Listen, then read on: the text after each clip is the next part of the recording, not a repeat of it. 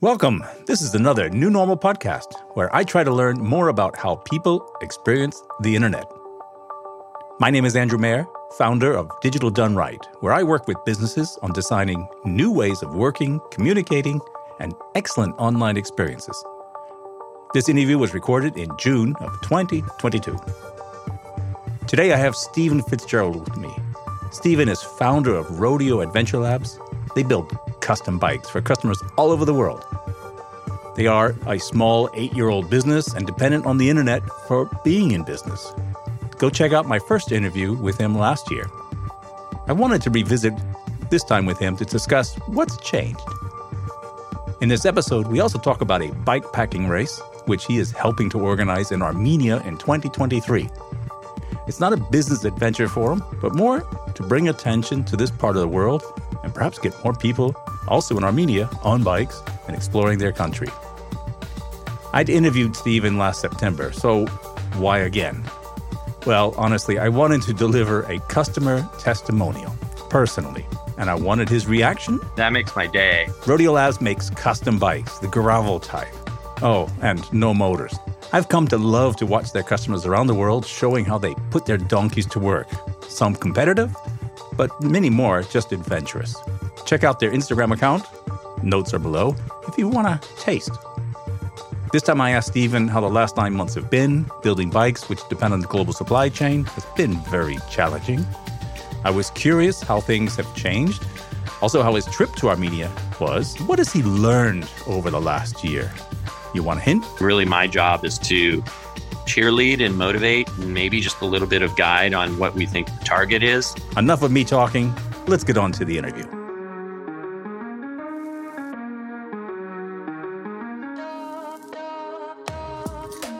Stephen, we met in September last year. You told me back then that for most of 2021, you said that Rodeo Labs was basically a customer service organization. What have the last few months been like for Rodeo? I think what I said originally when we first spoke still holds true as much or more than ever. Well, the fundamentals are all still the same in the bike industry, or at least really similar. It's still just quite the struggle with supply chain and logistics, which are very tired words now. Supply chain and logistics. They've almost lost meaning. I've said them so many times.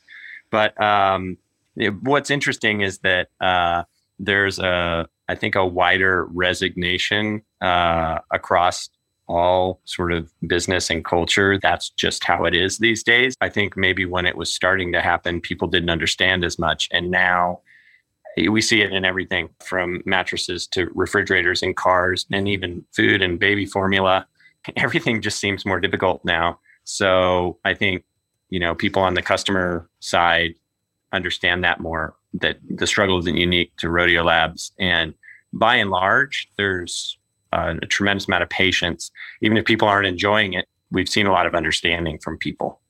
But we do ship bikes. It's important to show people that even though things are difficult and slow and not what we want them to be, and they are not standing still. And we are delivering bikes to people. I mean, many, many bikes a week. And we're trying to stay creative in the middle of that and trying to continue to treat people well. A lot of this has to do with communication. And so I think there's a lot of effort there to show that visually. One of the Instagram posts that I saw, it was a bit earlier this year, was of a picture of a truck somewhere in Asia. And they statement underneath it said, inside it there are bikes, and they're headed to the airport. Right. And I thought, one, that's a unique shot to post on Instagram. And I wondered, how did you even get that shot? Did your supplier actually get the driver to take a picture or whoever it was? But two, it's like showing a bit of the dirt of what this business is about. And I think that's not a bad thing to share with customers. I think when businesses try to hide as much as they can and put the shine on everything, and particularly in times like this, but I think that's something that I found was unique in what you are doing and what you talked about in our meetup last time, that it was a rough 2020, 2021 were really tough. It's gotten a little bit better. I saw you were even flying bikes out of Asia to the U.S., just trying to speed it up a little bit there.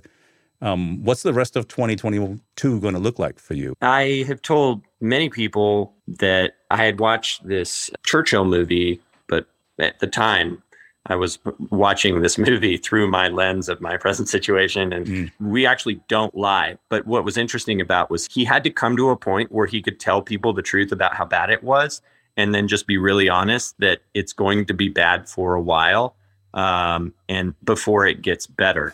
And I think we've always kind of been pretty out there about this is just how it is and how bad it is. But I think I've told people internally here at the company that we started making changes last June to improve our situation and to make ourselves less vulnerable to what's going on. But those changes won't pay off. I mean, if you count from when we started, 18 to 24 months. So internally, there's a lot of, it's going to continue to be difficult and sometimes bad, but at least difficult before it gets better. But what's great is that we started that work a year ago now, and we have some time and effort in the bank, and we've already seen some of the results of that. For instance, our fork situation is spectacularly good. We were out of stock on forks basically all of last year. They held up retail sales, they held up bike sales, and now we've done so much work on that. That's the first thing that really is showing the fruit. And our forks are in stock, available. Our QC went up, and we lowered our wholesale prices to builders in order to really double down on getting back and then passing where we used to be when it came to selling forks. So that got better. But bikes will continue to be challenging for, I'm going to say, a couple more months. And then we also made really some big investments in upping our production volume to the degree that we're able. Not in a speculative sort of way, not in a we're going to cash a huge lottery check and the bike industry is going to keep thriving at this level indefinitely, but more on a we need to just invest in being a bike company that you can actually buy something from when you want it. So we're still digging out of the lateness of everything. Things that were due in February still are not here and probably won't be until next month. But when that does end and those production runs do conclude, we're going to be in a good spot for 6 months to a year in terms of if you want to bike for Rodeo Labs, we can sort of guarantee that we can turn it around. And it's funny to see occasionally we'll have, the right size frame for someone in stock and they'll say, can I get a bike? And we'll take a look and say, we can ship you a bike in less than a week. And that isn't super common, but that's where we want to get back to, still be able to build somebody a custom bike, but do it in 1 to 3 weeks instead of 6 months to a year. So I'm not celebrating yet, but I can see, I can project the work that we've done out and, barring calamity, I think that we've done as well as we can trying to adapt and change our game plan to try and survive this better. We met 9 months ago, and everyone listening to this podcast knows what typically can happen within 9 months. And when I visited you back in September last year, I had my assistant, I know he's okay when I say that, coming with me. He actually drove me to your offices there. And he was on the fence of ordering a Rodeo Labs bike even before we came over that day. And he sat I think we were together for an hour and a half in your offices there. And it took him a couple of months until around Christmas, and then he finally made the jump. And one of the reasons he said very quickly after our meetup there is he sat, quietly in the room while I asked the questions, and you gave lots of interesting insight and stories about the Rodeo Labs. He was just completely sold on the company and what's behind it. And I've got a customer testimonial for you, which I know you've just delivered this bike, I believe, 8-9 days ago. And to be fair, it didn't take 9 months. The order, I think, was in January. So he said there's 2 things about their greatness, so Rodeo Labs.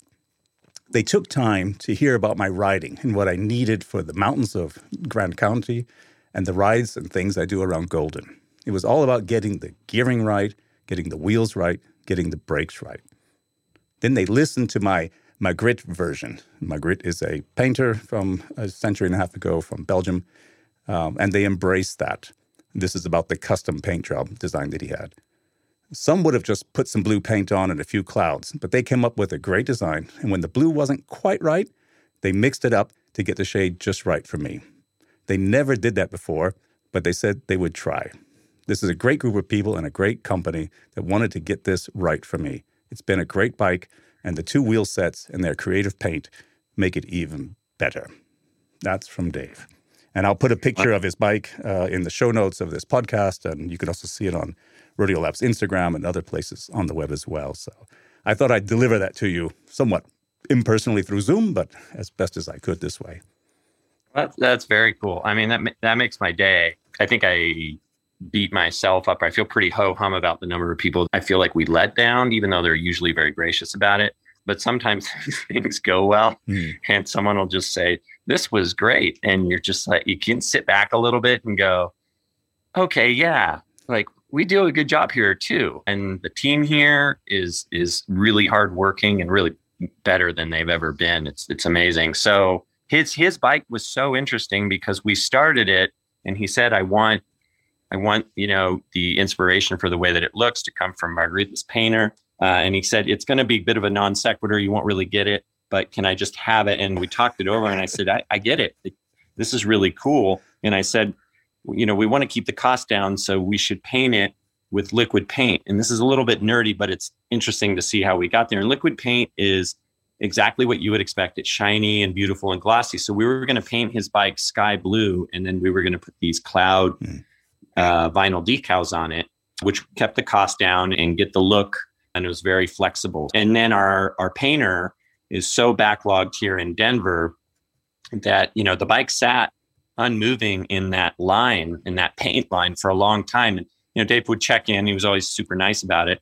And there was a point where I said, I think, we've just built this in-house capability to paint and complete, well, not paint, but Cerakote, which is a different process, bikes in-house.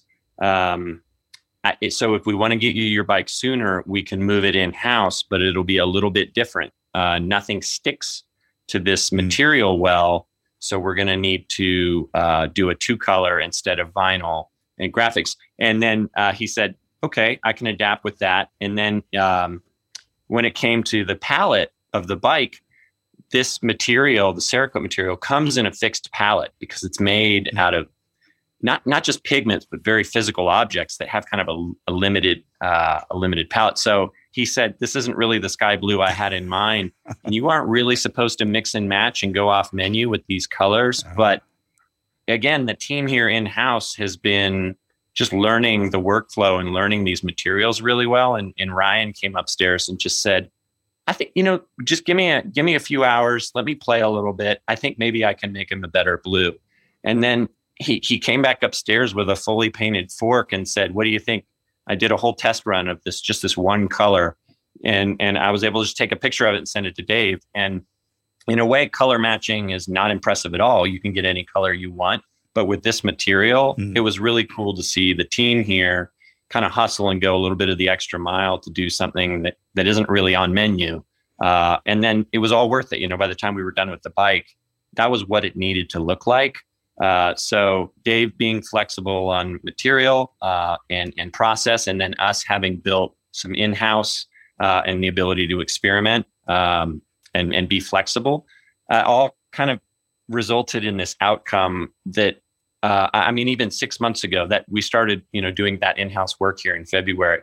So even in January or February, we wouldn't have had a solve for him. He would have still been in line waiting for his bike, even in, late June, but now he's got it and he can ride it. So it's little steps we've taken, or even big steps by our measure, have definitely changed the outlook, for us. So, the fruits of those labors are paying off, not just supply chain, but some of this in-house stuff. It is a unique piece, and I think I'm happy for him that he made the decision, not just for one of your bikes, but I also convinced him and said, if you're going to do this, you're only going to do it once. Get the paint job you've always wanted and ride it and show everybody that you've got your pony or your donkey here and just enjoy it. So I thought it was worth. He sent that to me via Facebook Messenger over the weekend, and I know he's just been having epic rides over the last week. Oh, cool! It's good to hear that it's being ridden as well. Don't want to make just showpieces. It's cool that he's taking it out there. When we met in September, you were just getting ready to head off on a trip in a part of the world I've never been to Armenia. And before we started the interview today, you're probably heading back over there relatively soon. You can read about the tour on the blog post on the journal on the Radiolabs website. Again, I'll put a link in the description below. But I just wanted to ask you, how was that trip? It is really cool to go to a place that you're pretty ignorant about. I mean, myself included. In the beginning, just didn't know where it exactly was on a map. Now, boy, do I have it memorized. But, and there are other places I've done that a little bit with. I mean, when I went to Morocco, just really had no concept of me ever being physically in that place. And then you go and it's just a world away from everything that's familiar. We had just studied it via maps so exhaustively, and we plotted a course with almost no local knowledge, just drew a line based on satellite and maps, and then went and tried to write it. And then just to let the country happen to you when you're doing that, going in almost not blind, but almost blind, was just an amazing experience. Shepherds and people have been up in these mountains, sort of building trails and roads for just longer than I can even count. So when you get there and you look at a map, you realize you can sort of just go anywhere you want in the country, and you can almost sort of find a road or a trail there. And when you go there on a bike, it's very difficult riding because it's all mountains, but it's also pretty much paradise, because if you're on a mountain and you look over at the other mountain, you can probably see a road up it. And then you can go over there, and that wanderlust or the curiosity to explore there, you can just ride yourself until you're sort of dizzy. And then it's just a kind place. The hospitality, the people, and the experiences that we got to have, the people that we met there were wonderful. So at the end of it, part of the goal was to kind of explore and see whether or not it was worth putting on an event there. And at the end of it, we said, well, yeah, absolutely. Or at least I said, absolutely. I would just like to introduce more people to this place and these people.